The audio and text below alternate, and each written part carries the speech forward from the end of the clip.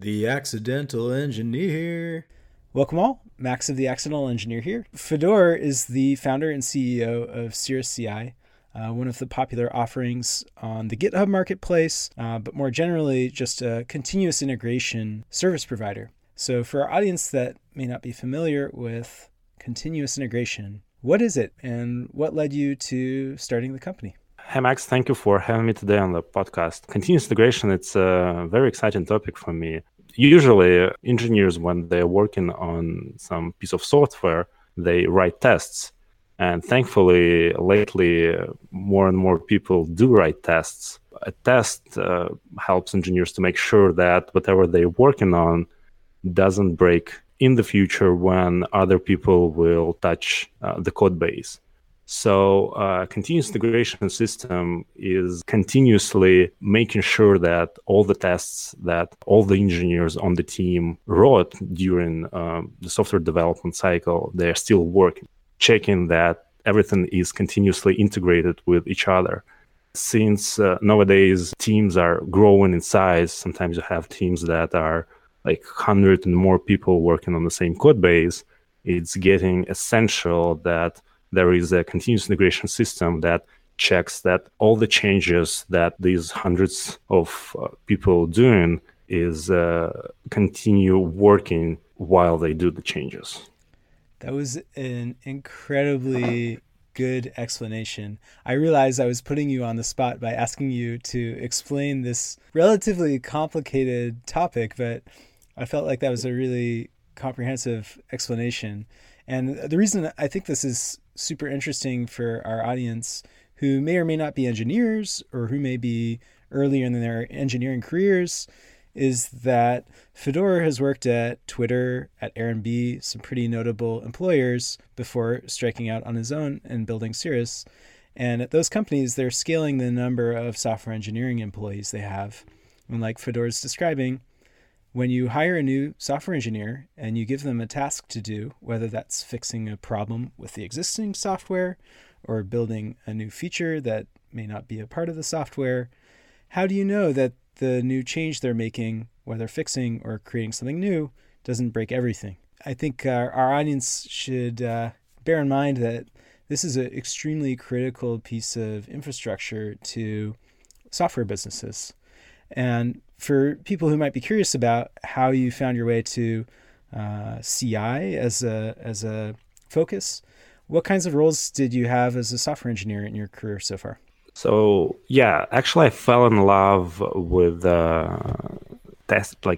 testing part of the software development, not only how to build the software, but also how to properly test it while I was working at JetBrains back in Russia. So I originally from Russia, and I was also studying in university at Russia, and I was doing my master's degree, and at the same time I was working at JetBrains. And for probably some part of the audience who doesn't know what JetBrains is a company that builds IDEs. It's a very advanced text editors for engineers, and as you can imagine, it's like a text editor that does a lot of intelligent stuff.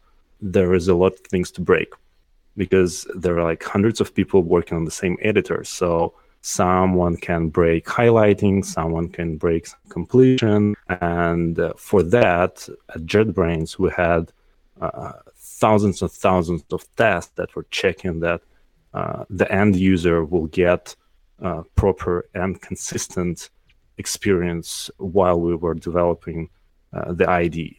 So it really fascinated me in the sense that when I was writing these test cases, I was sure that I did my work right. If I said that like for this release I made this feature working, I was sure that it will continue working afterwards. So then after graduating from university, I moved to San Francisco to work at Twitter. And at Twitter, I worked first in a product team. So it was a user-facing feature with like very high load, like hundreds of thousands requests, and so on and so forth. But while I was working and getting this experience of working on a distributed system, I started noticing that some of the tools were missing for engineers. For example, I created some IntelliJ plugins to make it easier to with like day-to-day tasks for engineers. And after some time, I transferred internally to engineering effectiveness organization, and I was working on a build system. We might want to take a step back for a second, just for people who may not be familiar with what exactly build refers to. There's a lot of different programming languages out there, a lot of people who might be working with Python or JavaScript who might not have ever been through, formal CS education or working with compiled languages. Why did Twitter have this engineering effectiveness team, and what were they building? Thank you for making sure that I cover all the topics. So at Twitter, there were like thousands.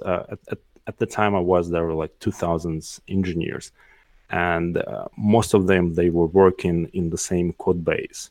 So essentially, everyone's change could have affect everyone else's work. So when you have so many engineers working together, there should be a part of engineering organizations that makes this work easier for all the engineers, so make them more effective. Because it's crucial to kind of craft all the engineering processes for your organizations, for your organization as well. So it was comparably small part of engineering, but like small team was trying to make everyone else's life easier. And from Twitter, you moved on to Airbnb, where you did similar stuff. Is that right? Yeah, exactly. So Airbnb was in the transition from Ruby to Java, and it seems like a similar transition that Twitter had. So I joined Airbnb to bring my experience that I got at Twitter to make sure that new Java engineers at Airbnb will have a smooth experience as well. For people who might not have context about why a software company would take on such a big task as moving their infrastructure or moving their code base from running as Ruby to Java and the JVM, what was so attractive to Twitter and to Airbnb about moving from Ruby to Java? It was mostly the reason was moving to microservices architecture mostly, and as part of it, moving to Java. Of course, you can do microservices in Ruby. Ruby is it's an interesting topic to have. But essentially, there was a problem that there were like hundreds and hundreds of engineers working on like a single Ruby application. It was just like physically impossible to have that many people working on the same code base and to make sure that it's working smoothly and without regressions.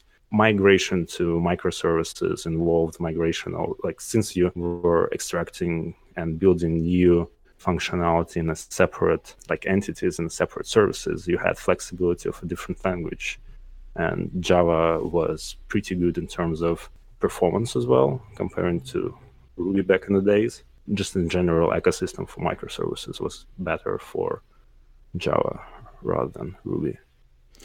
So one of the things that we should highlight is maybe about the product that Fedor created with Cirrus CI, and about what kind of distinguishes different types of continuous integration systems. Maybe I'll give you, Fedor, an opportunity to kind of describe what you saw as missing before you built Cirrus CI, and how Cirrus CI fills the gap that existed in the market.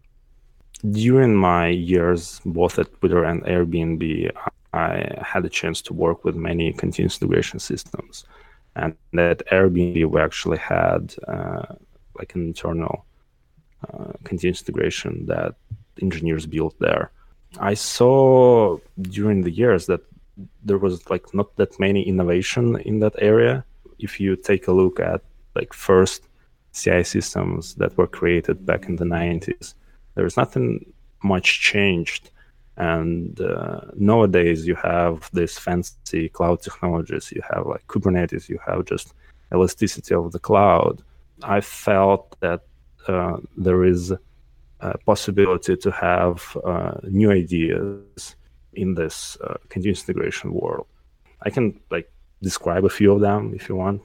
Yeah, sure. I mean, before that, maybe I'll mention as an aside that one of Cirrus's notable clients is Flutter, the open source project out of Google. In highlighting some of the distinct things about Cirrus, we can highlight maybe why, for example, Flutter, the team at Google, chose to work with you. Sure. So it will be a great. So I explain the feature, and then it will be a great segue into how it helped Flutter team to adopt Cirrus. When you take a look at the most of the CI systems, they have a notion of a CI agent. So CI agent in this system, it's just a VM or a physical machine that waits for your CI jobs to execute. So in the modern world, of course, it's probably auto-scalable, sit in some cloud, so you have like a pool of agents. You probably use Docker to have flexibility. If you think about it, the only reason to have the CI agent is to quickly give you compute resources to start executing the build. It's essentially give me like a container with like 2 CPUs and 4 gigs of memory to execute this build. But nowadays you have all these cloud providers like Google Cloud can give you a VM in like tens of seconds that will boot and it will be ready to execute your builds. You have Kubernetes, which is especially great in like scheduling and orchestrating your container workflows. So it seems you don't need to reinvent the wheel and create this CI agent.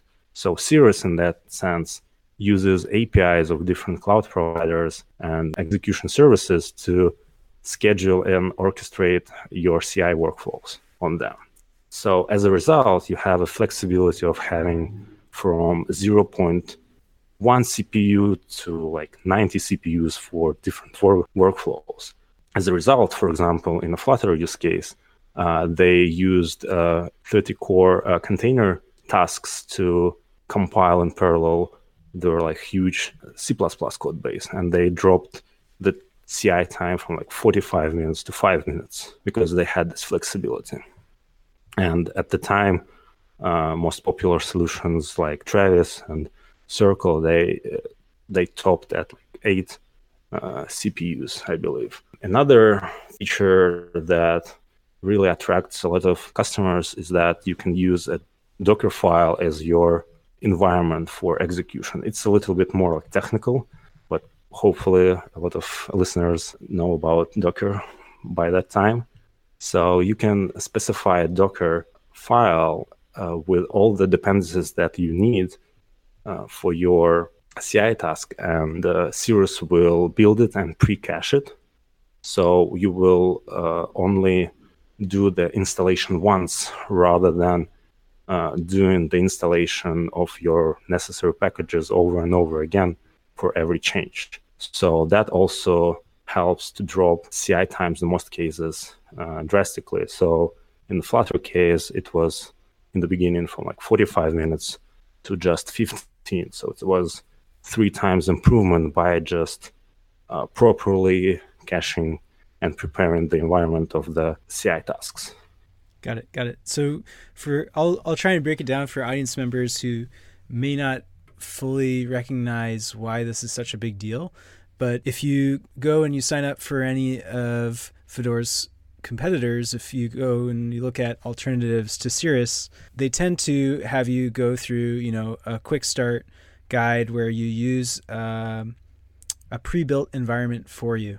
And this might not have requirements that your software depends on.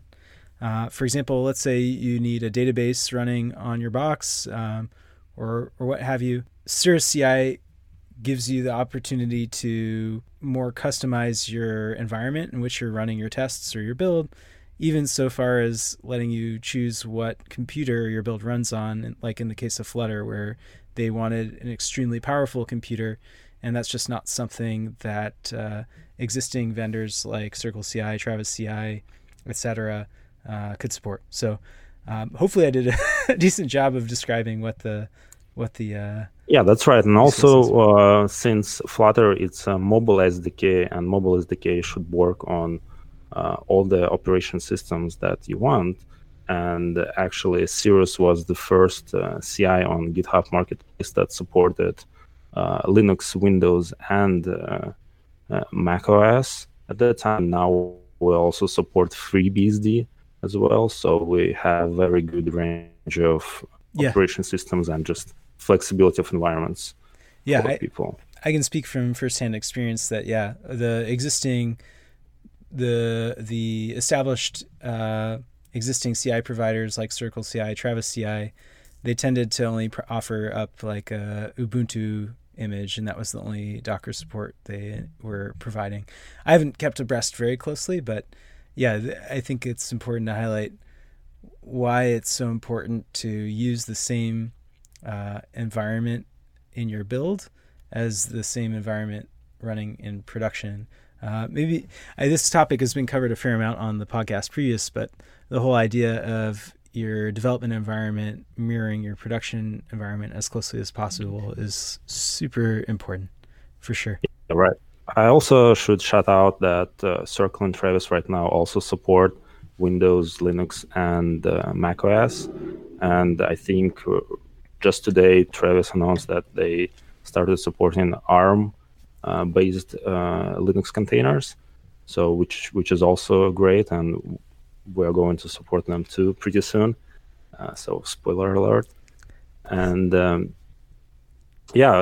just fascinated how CI ecosystem is evolving right now, because prior to me deciding to create yet another CI, I was like, oh gosh, like there is like no innovation, there's like nothing happening for years. And I was like, okay, let me try to do it. And right now there is like GitHub CI CD right now, GitHub Actions. Yeah, this is a super recent announcement that GitHub unveiled. We can talk about it in a second, but maybe to give a little bit more context about how CI might fit into the broader ecosystem of how companies, work on software. Why is there such a tight combination between CI and code hosting providers like GitHub and GitLab, etc.? What for audience that might be curious about why you chose to, for example, start with a GitHub Marketplace offering? What's the tight integration there? Why is that such a big deal? I feel that GitHub itself is right now very good ecosystem. It's de facto the home for all the open source projects, and I admire open source, and I'm like trying to open source as many of my personal projects as well as many of Cirrus CI parts as possible. And eventually I would like to open source Cirrus CI as well. So it will be great. It seems that everything is around the code, right? So people are, engineers are working with code. Either it's a GitHub, either it's SVN, there is a code base that they're working on, and they need to collaborate on this code base. And you have this core collaboration part, and then you have tools on top of it. You have CI that runs CI. You have issue tracker that links changes to issues that they resolve. You have some other tooling like security, like linting, and so on and so forth. So this is the really core of the whole development cycle. And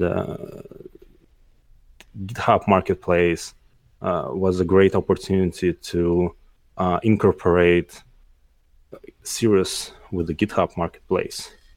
As a like first-class citizen, there's a lot of great integrations that you can, a lot of great APIs that you can use to provide like a native experience for the people, because software development cycle is not only about like submitting changes, but it's also about collaborating. So when people open a PR, the CI executes all the tests. It provides inline feedback in the GitHub UI about failures, about logs. So it's all in one place, which is beautiful and very convenient for engineers. So they don't need to spend time clicking between tabs and deciding where should I look for something. It's like all in one place. And that's why Cirrus started with a GitHub app as a first integration. So code being where people, or GitHub being where a lot of the market is collaborating as, you know, teams of engineers, it's kind of the center of gravity of, in terms of user interface for how people view code, review code, and, you know, review build results, I guess is a good way to put it. Yeah, and also I think GitHub is just a great place for all the like latest technologies. Of course, there's like a whole world of enterprise where people host their own Git servers, or sometimes, of course, they do host GitHub Enterprise, but I feel like there is still like the vast majority of companies, they host their like Git servers and their CIs. So this is another area of expansion for Cirrus CI in the nearest future. What's the future look like, do you think, between competing GitLab and GitHub? Is there something that you think is a winning attribute of either of the two code hosting platforms? Oh, this is very interesting lately. So GitLab started as a all-in-one solution. So it has everything in it. It has the Git server for storing your repositories. It has the issue tracker. It has CI. It has CD. It has all the security checks and so on and so forth. So GitHub, on the other hand, initially, they went with a different approach. So they created the APIs for other people to integrate with GitHub. So that's how like Travis got started as a like probably the most popular integration on GitHub, and all other tools from amazing engineers around the world. They kind of drove this ecosystem with their like work. This was the distinctive factor between GitHub and GitLab. Like GitLab once again is like all-in-one solution, and GitHub is a core for other integrations to add to this ecosystem. And lately, you can see there's like a lot of acquisitions from GitHub, as well as a lot of features that they are developing. And it seems they are also now changing direction a little bit into being all-in-one solution and have all the tools under the GitHub umbrella. I think it's like changing that fast right now, so we need to see what will happen. Fair enough. Is there any, I realize you kind of hinted at some of the new product features that are coming out for Cirrus soon, like ARM support and FreeBSD. What are some of the longer term features that you see becoming deal breakers when it comes to how companies vet and decide about their continuous integration systems and what they use and which vendors they choose? Yeah, I feel one of the biggest feature that attracts users is speed, of course. You want your CI be as fast as possible. And there are like many things involved in making a CI build fast. It's not only about CI system, but it's also sometimes about how you build your application or how you deliver it. So from the CI standpoint, there are like many phases that you have. First of all, you need to start the build, right? So it matters how fast you can start execution of a build. So this one area that we're going to work by creating a custom scheduler for Kubernetes that will use some heuristics as well as a little bit of machine learning to better execute and schedule containers to make sure that you immediately start executing a CI task once you submit the change. Once you start executing the change, you have several options. You can have more CPUs for your task execution, but not everything scales with the CPUs going up. Actually, I feel that just a fraction of builds will actually benefit from more CPUs. And then you can like tweak the environment. You can have like SSDs, you can add GPUs depending on the workload. This is another thing that will make your CI task faster and in the end, the development cycle of your engineers faster. And last thing but not least is caching. Caching is very important nowadays because your software is growing that fast. It's not only like a few files and a few libraries anymore. If you take a look at how many libraries your application is using, it's like hundreds, sometimes thousands. Transitive dependencies. Sometimes you have a lot of modules, and you also need to make sure that you don't do the same work over and over again. And this is where caching is crucial as well. So all these features and attributes CI task can be improved one at a time and contribute to the overall speed of your development cycle.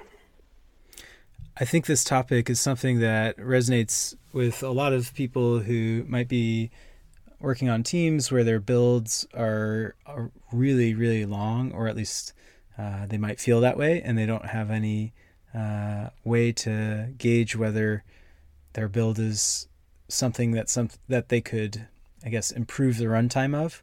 So for maybe Cirrus customers who are seeing long build times, you've kind of laid out all of the different points at which there could be room for improvement.